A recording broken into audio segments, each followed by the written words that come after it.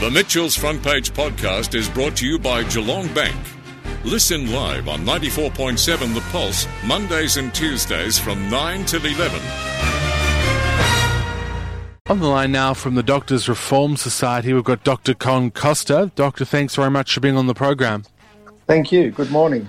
So you're concerned about these suburbs in Western Sydney and I think parts of Sydney that are being fined, and there's been some very intense crackdowns on what's going on up there. And, of course, the cases up there we're watching very closely here in Victoria because potentially it means an extended lockdown down here. But you're calling on the Pfizer vaccine, which is being delivered into Australia as we speak, to be relocated, big parts of it, to Western Sydney. I guess the question is, if we do that, how long does it take for those people that get the Pfizer vaccine to actually build immunity? It's quite a long lead time, isn't it?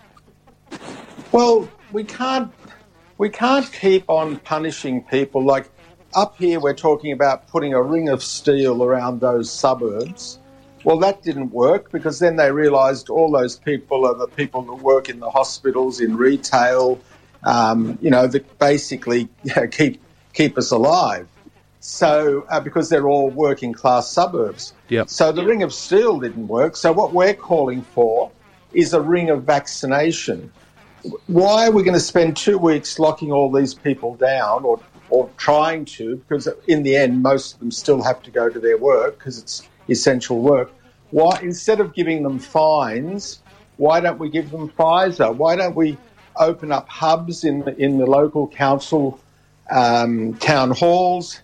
And at least let's get started on immunising people, because immunisation is the way out of this thing. We can't keep going round and round in circles, corralling people, and yet not taking steps to get us out of this mess. So if we do immunise people, from my understanding, and correct me if I'm wrong, you get the first dose of Pfizer, you then have to wait about, 3 weeks before you then get the second dose. From that second dose, how long does it then take to actually build immunity? Well, soon after the second dose, but look, let's be clear, even one dose will give people some immunity.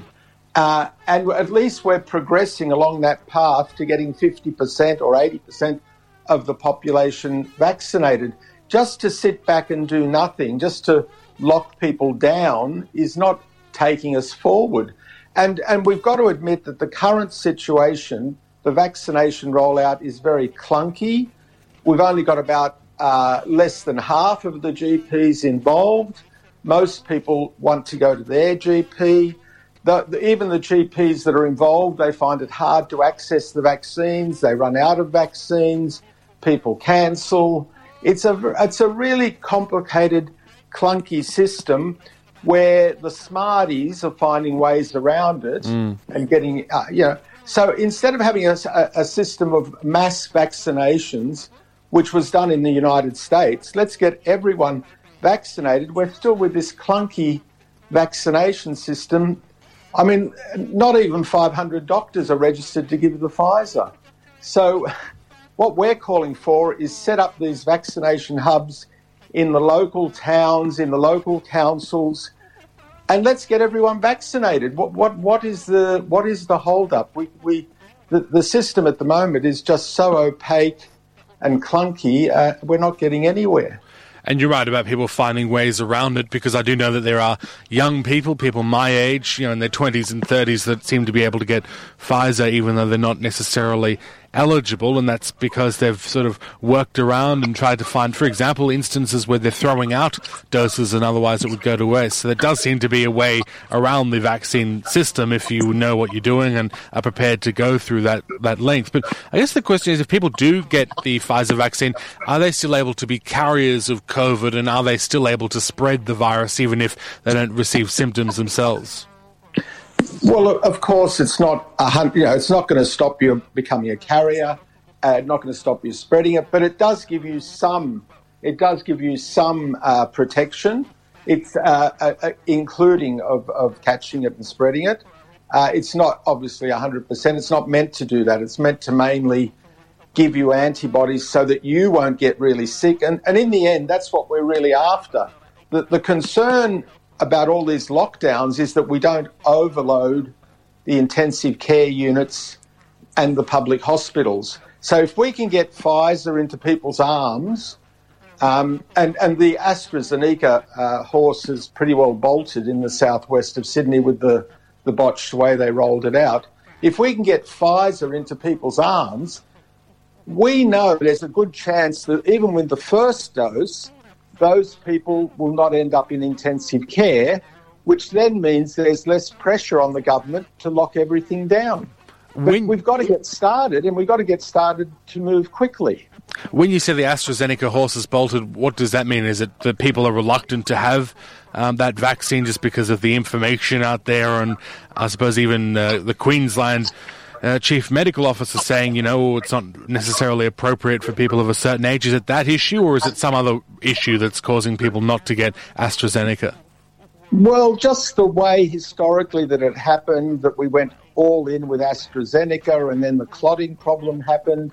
Then we said we'll only give it to older people because it was too high risk relatively for the young. A whole series of then changes. We're talking now of the southwestern suburbs of Sydney, which are mainly migrant communities, and the doctors, the work with those communities, that they're saying that those communities now are very reluctant to have the AstraZeneca. That's just in that area, and that's why we're calling for the government to just use these 2 weeks of lockdown, or Clayton's lockdown, because, as we said, you can't lock down the people that are the workers in the community. We use those 2 weeks to open up local vaccine hubs, and let's just get all the Pfizer into those people, and at least let's go forward and not end up in 2 weeks in exactly the same place where we are now. Is that, in your experience, the best way to run a vaccination clinic, to have those big hubs, or do you do it sort of GP by GP? Do you bring in pharmacists? How do you try and really get things moving, as you're talking about?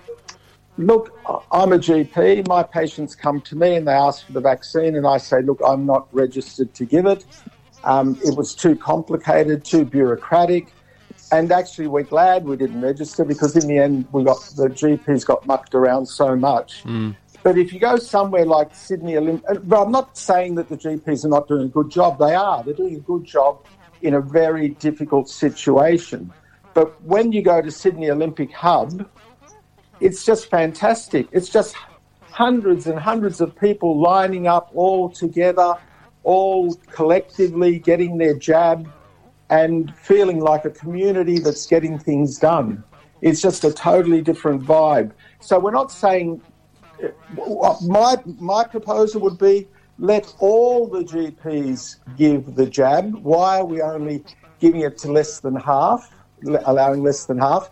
But more importantly, let's make every town hall or local town a vaccine hub where we can all just get in there and get our jabs. Yeah, to me, I've been saying this right since the very beginning of the vaccine rollout. That, to me, makes the most sense. I mean, here in Geelong, we've got a big vaccination facility out at what used to be a Ford factory. People go through that. Everyone that's been there has said to me that it's quite a straightforward process. You line up, and as you say, there's that sense of community. And that, to me, seems to be the way of rolling it out to a high number of people very quickly, which is what we desperately need. Exactly right, exactly. So instead of a ring of steel around the southwest of Sydney, let's get vaccination for those people in the next 2 weeks. Instead of the police going around and giving fines, let the police go around and support giving Pfizer. Well, thanks for being on the program. And here in Victoria, we've really copped it in terms of lockdown, so I can absolutely empathise with how tough it is up there in Sydney. So hopefully you get through it. Okay, thank you. Thank you, Dr. Con Costa, with us there from the Doctors Reform Society. And I think it's very relevant to have people from Sydney talking about what's going on in Sydney on the program, because what happens in Sydney seems to end up down here. The Mitchell's Front Page podcast is brought to you by Geelong Bank. Listen live on 94.7 The Pulse, Mondays and Tuesdays from 9 till 11. Or search for Mitchell's Front Page on Facebook, Twitter, Instagram, or wherever you get your podcasts.